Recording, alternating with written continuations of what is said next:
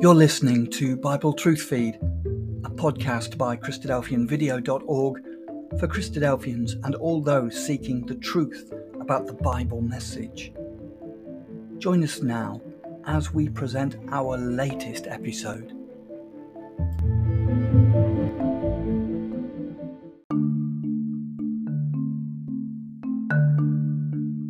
The rise and fall of nations, predicted in the Bible. Hello and welcome to Bible Truth Feed, a podcast by Christadelphian Video. Babylon, one of the earliest empires which could be called a world empire. It was remarkable and is marked by amazing building projects. Nebuchadnezzar had a dream of a great impressive statue. The great statue was divided into 4 parts and displays the progression of the empires throughout history. The accuracy of this prophecy is remarkable. Some people claim that dreams can have deeper meanings. Others claim that dreams can tell us about the future. And sometimes our dreams can be so intense and real that we wake up and we actually think we're experiencing what we've experienced in our dream, and when in reality we only dreamt it. Well, God at times has used dreams and visions. He's used them to divinely inspire and to speak to his prophets.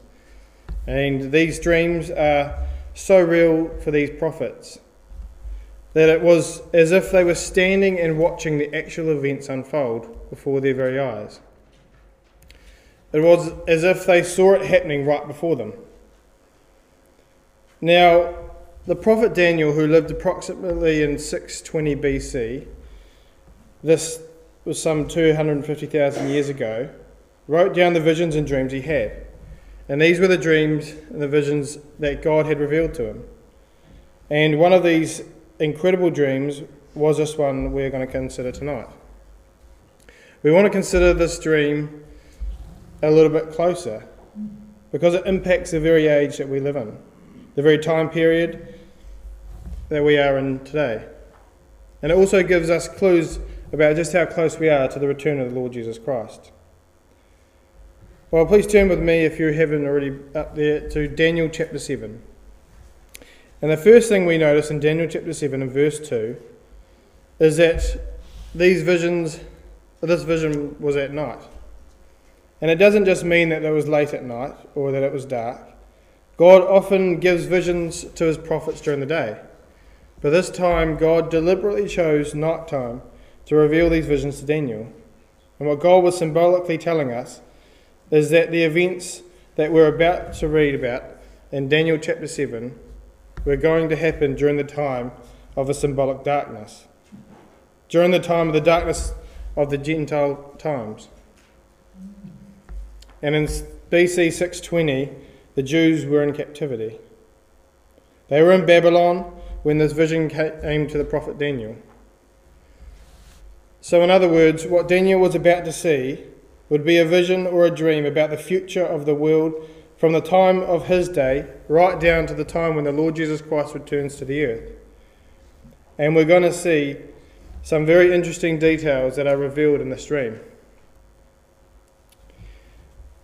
Now, let's not let the details of the dream overwhelm us, because they can, and that's just because there's a lot of detail here.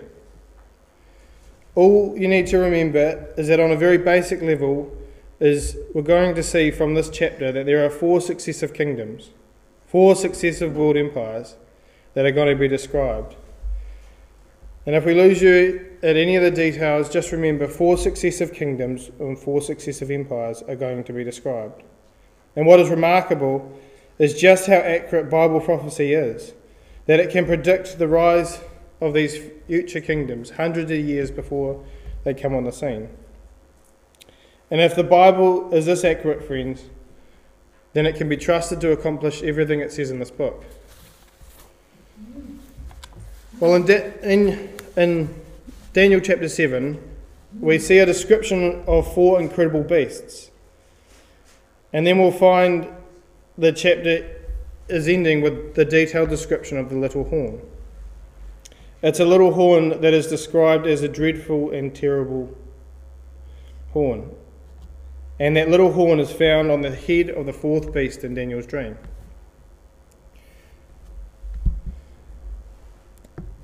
So what does this all mean? Well, let's just have a quick overview. Look at the quick overview of Daniel chapter 7, in which Daniel shares this remarkable dream he's given by God. And so very simply, verses 1 to 14, we have the dream described to us. And so everything that Daniel is going to dream about is recorded in the first 14 verses. He sees 4 beasts, first a lion, then a bear, then a leopard, then a beast, so terrifying that he struggles to describe it. And then in verses 15 to 16, we see Daniel has a question to the angels that is sharing the vision with him. He wants to know what's going on here. He wants to understand what this dream is all about. Verses 17 and 18, the angel gives him an answer. He explains to him in a little bit more detail about what he dreamt about. And then in verses 19 to 22, Daniel has a question about the fourth beast.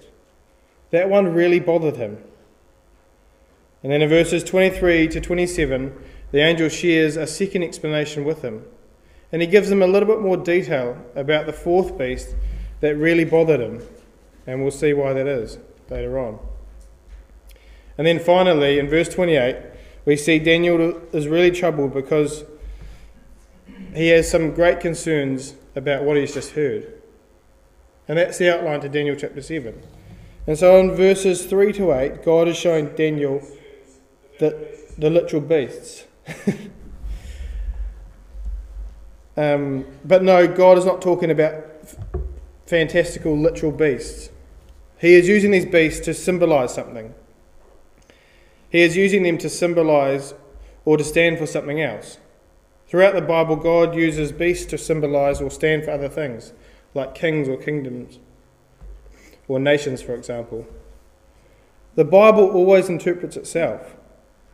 And so with careful reading, we can get hints to what these beasts symbolize.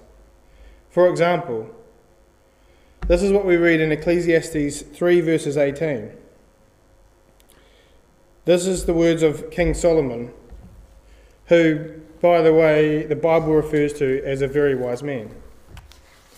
He says, I said in mine heart concerning the estate of the sons of men, that God might manifest them, and that they might see that they themselves are beasts. Another Bible translation puts it this way, I, Solomon, said in my heart with regards to the children of men, that God is testing them, that they may see that they themselves are but beasts. And that's how God views man, as a beast. So this is a really good verse to tuck away to show that when we're looking at these beasts that are described, that's how God views man. God views man just like beasts.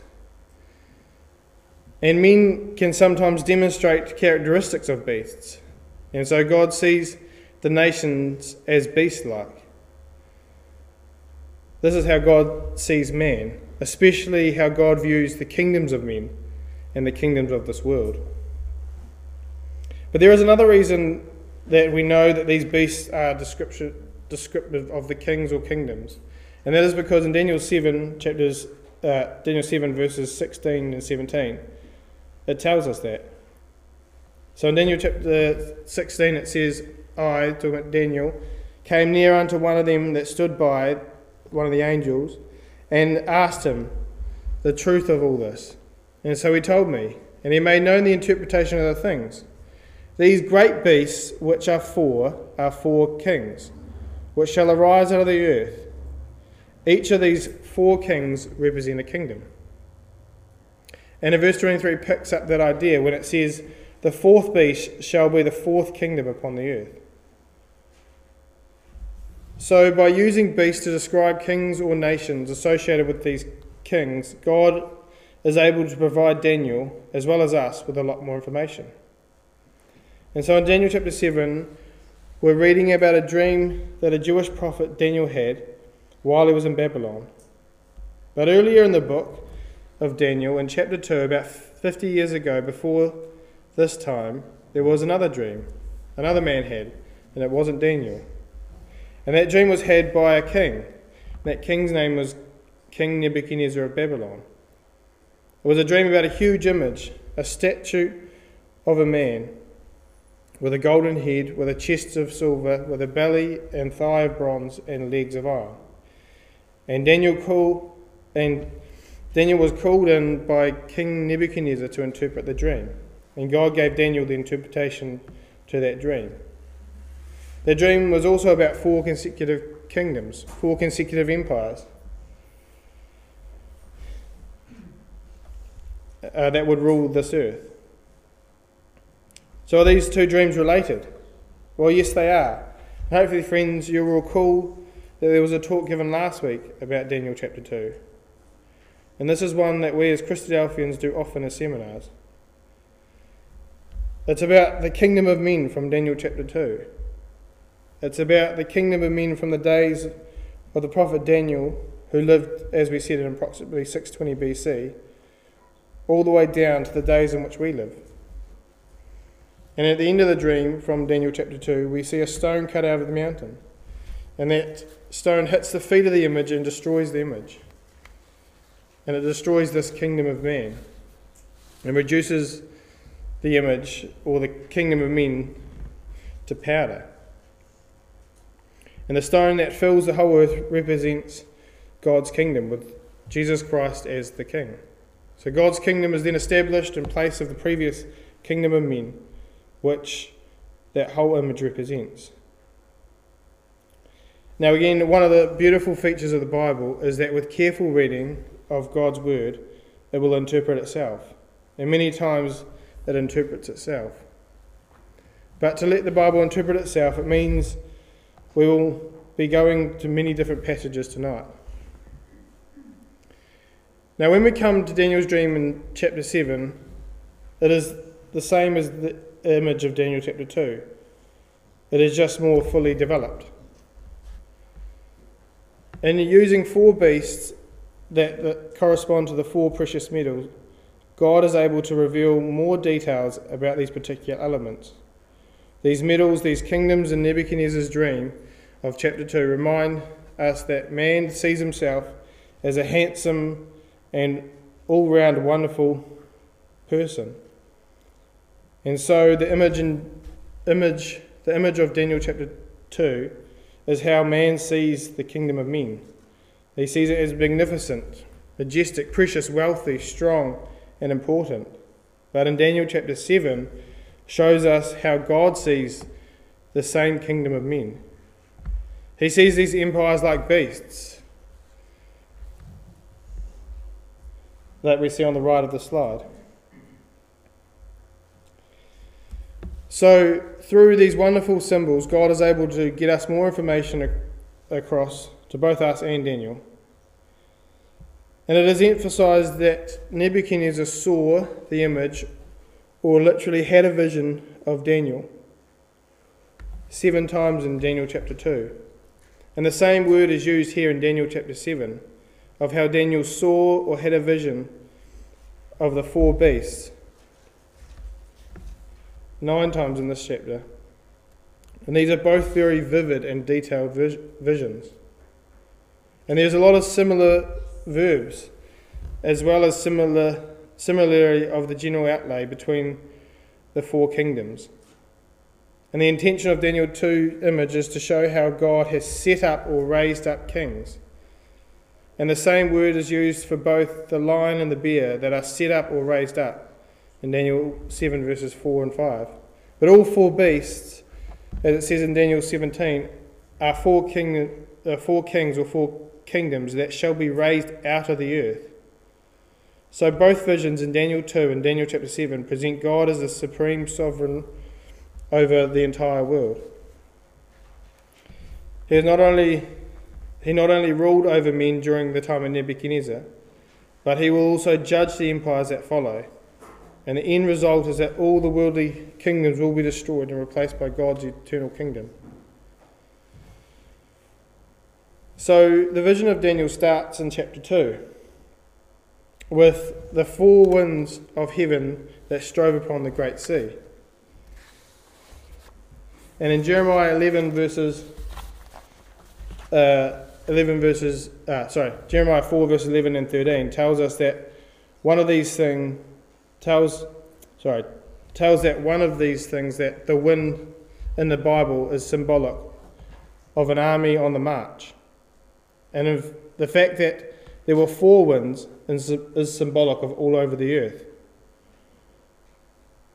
So Jeremiah 4 verses 11 to 13 says, "At that time it shall be said that this people and to Jerusalem a dry wind of the high places in the wilderness shall come, toward the daughter of my people, not to fan nor to cleanse, even a full wind from those places shall come up unto me.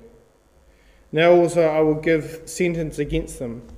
Behold, he, the leader of this army, shall come up as clouds, and his chariot shall be as a whirlwind. His horses are swifter than eagles. Woe unto us, for we are spoiled," or ruined. So this army comes upon Jerusalem, and it is described as a dry wind, or a full wind, a whirlwind. So a wind can be symbolic for an army. And now this wind is stirred up by the sea. And what does a sea represent in the Bible? Well, the sea stands for people. It stands for nations. And Isaiah 57 verse 20 tells us that. "But the wicked are like the troubled sea, when it cannot rest, whose waters are cast up myrrh and dirt." And in Revelation 17 verse 15 backs it up when it says, "The waters are people and multitudes and nations and tongues."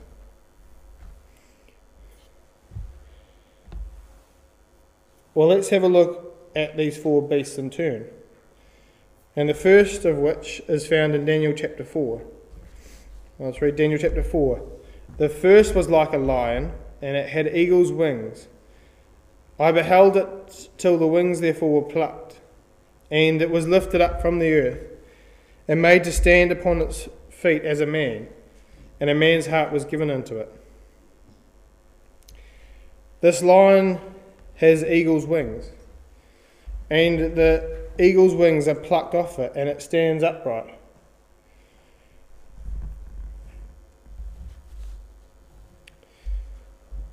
And it's a great description of the Assyrian Babylonian Empire, known as the Chaldean Empire. And how do we know the lion represents the Assyrian Babylonian Empire? Well, again, we're going to let the Bible interpret itself.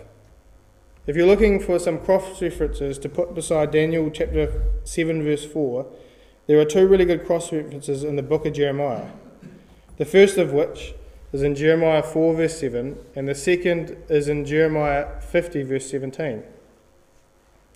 It says here in Jeremiah 4 verse 7, and I'm going to read this from the RSV, "A lion is gone up from the thicket, a destroyer of nations. He is on his way, he is gone forth from his place, and maketh thy land desolate, that thy cities shall be laid waste, without a habitation." This lion is going to destroy nations and cities. He's going to make the land desolate. And a real lion can't do that, but a symbolic lion can. But what's Jeremiah describing? Well, he's describing the Babylonians coming to fight against both the Jewish nation and other nations as well. The Babylonians have marched from their country with the intent of conquering other nations. They were going to make other nations desolate and waste. Cities were going to be laid waste with no one left in them. And so Jeremiah, using the language of the lion to describe the impending invasion of the Babylonians. Just look at this one as well. This is one now, Jeremiah 50 verse 17. This one ties together the Assyrians and Babylonian Empire. Israel is a scattered sheep. The lions, plural, have driven him away. First the king of Assyria hath driven him, and last this Nebuchadnezzar king of Babylon hath broken his bones. The Bible interprets itself. Before the Babylonians, there were a cruel Assyrians. The Babylonians eventually grew out of the Assyrian Empire, as we'll see. They are closely related. The ancient Assyrians and Babylonians believed in the same gods. They had a similar culture and customs, and even spake the same language.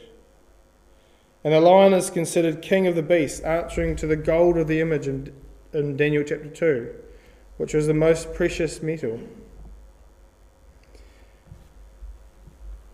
But it was not just a lion.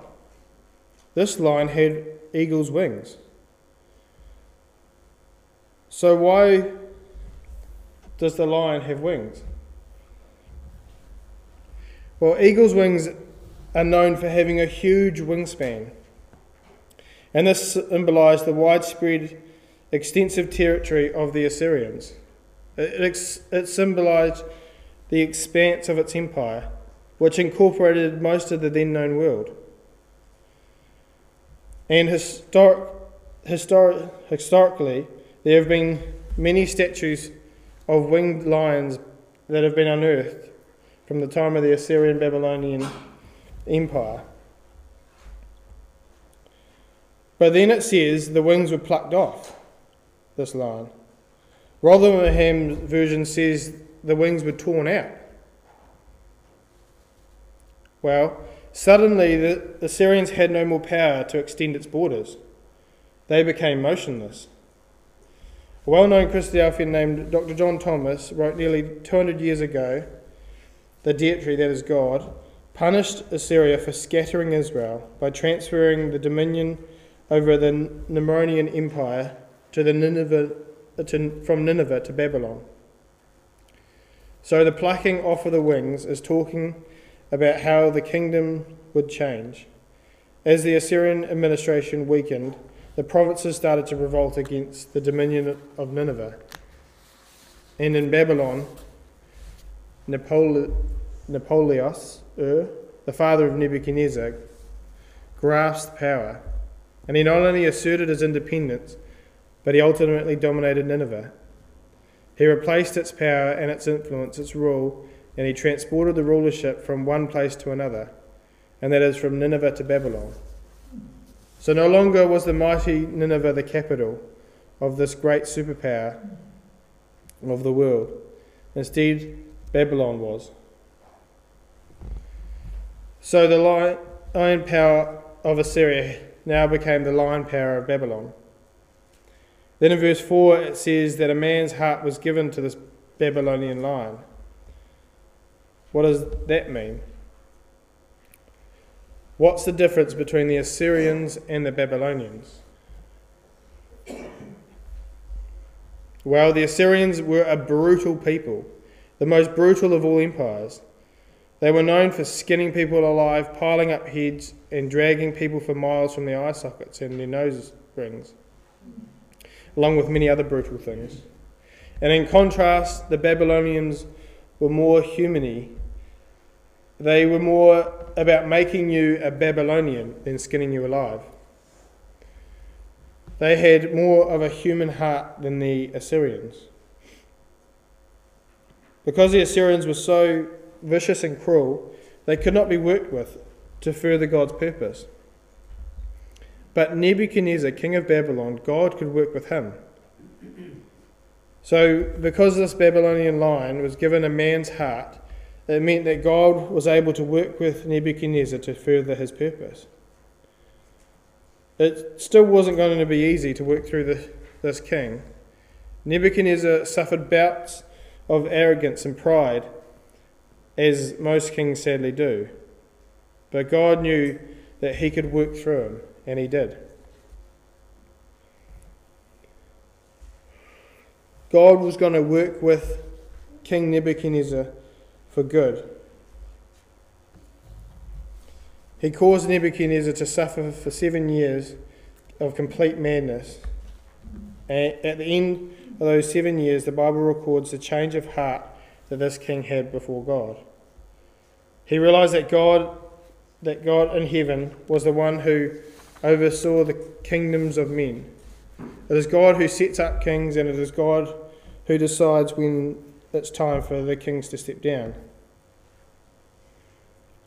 And so Nebuchadnezzar reigned as king of Babylon for 43 years, from 604 BC to 561 BC. And after his death, Babylon continued to be a strong empire until 539, when it was conquered by the second rising beast power from Daniel's vision, the Medo-Persian Empire.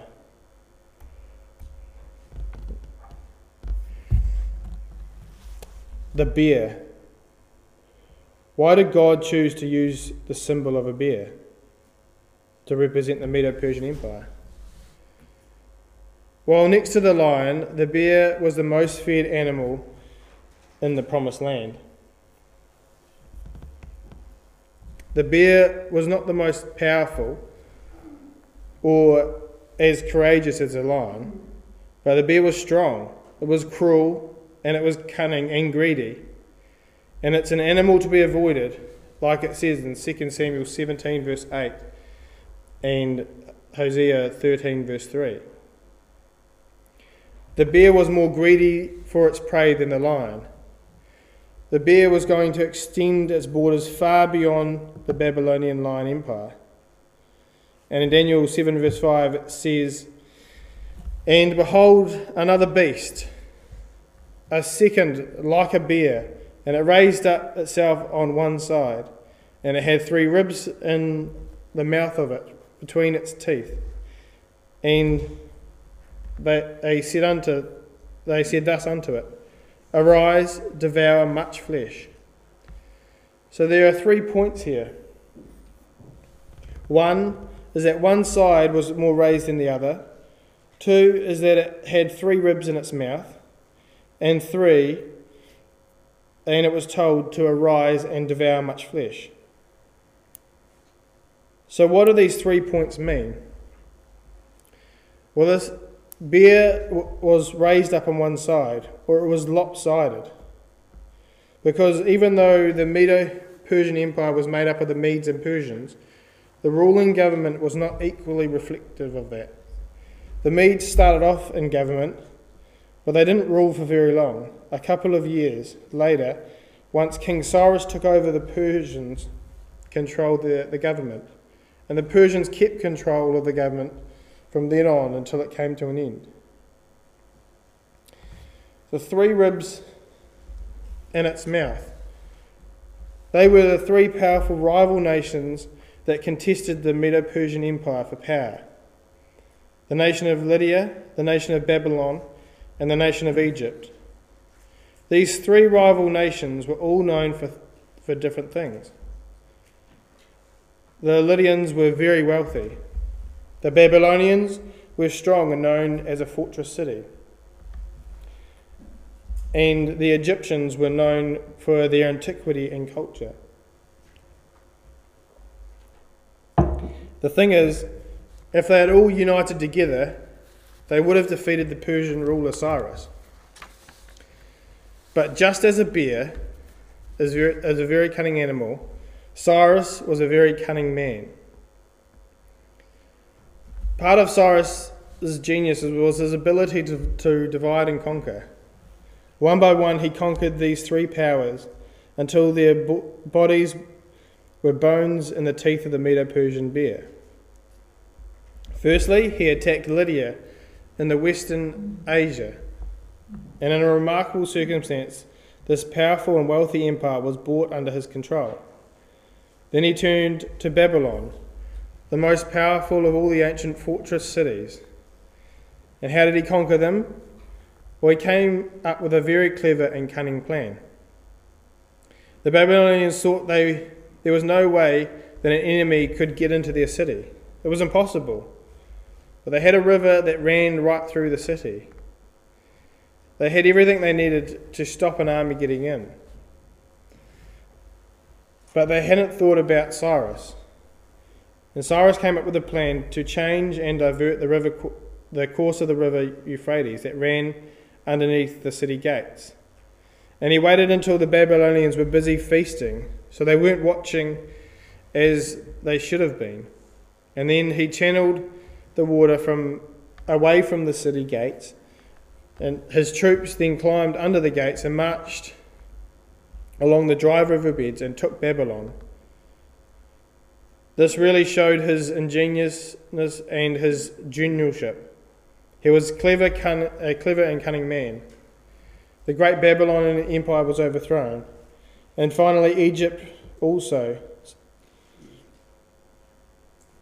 And the Medo-Persian Empire now dominated the whole civilized world.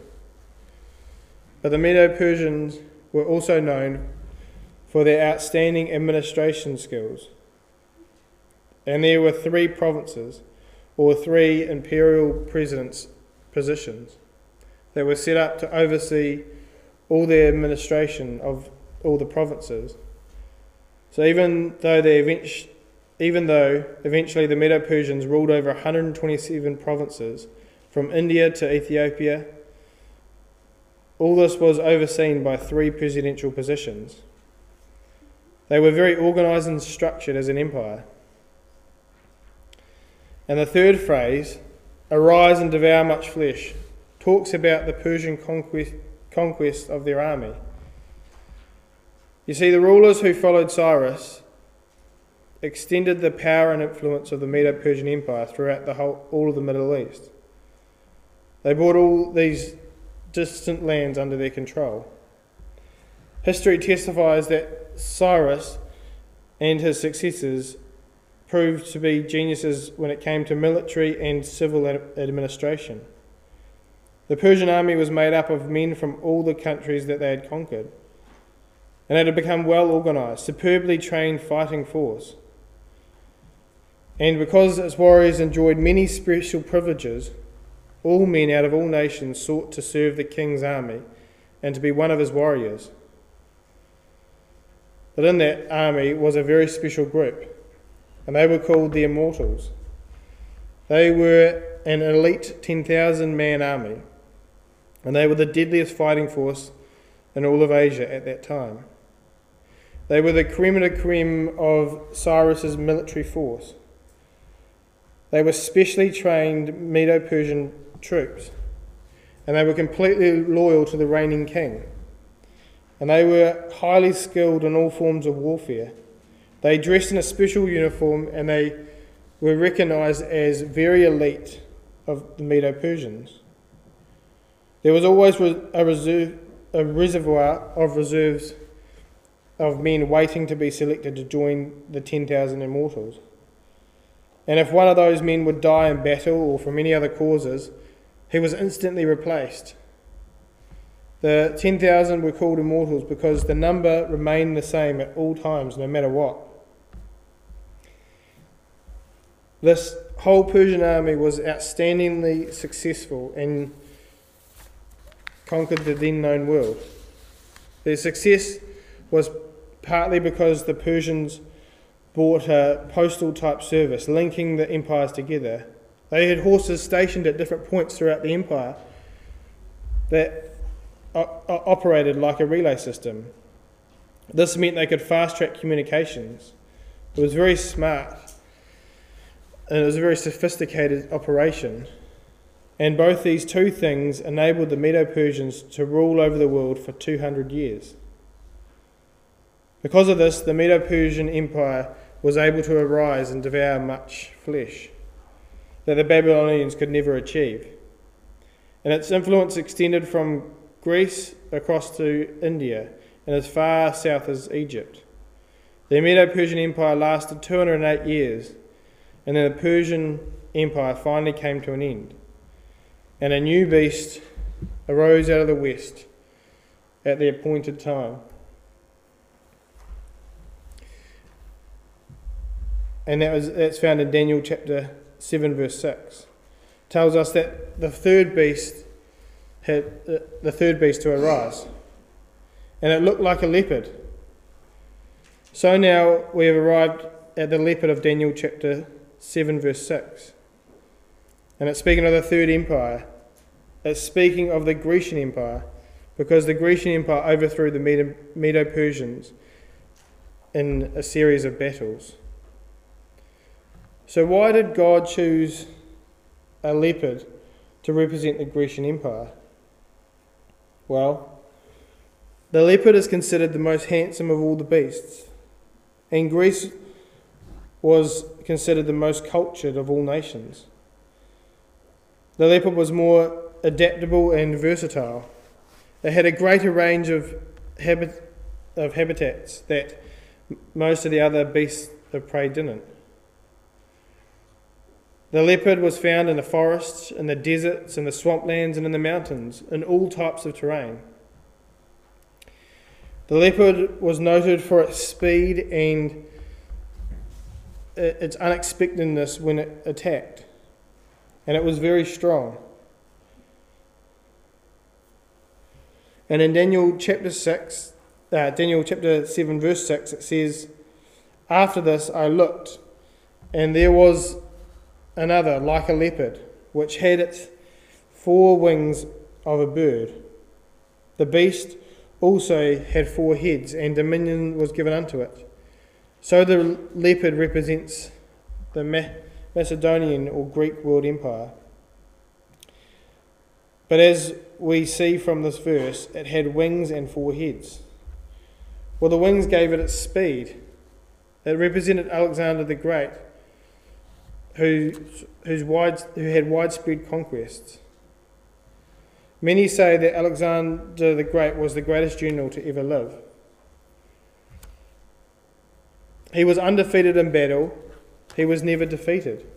And the world was not ready for how quick Alexander was going to be. He ascended to the throne of Magdo at the age of 20, and he killed off any rivals. And then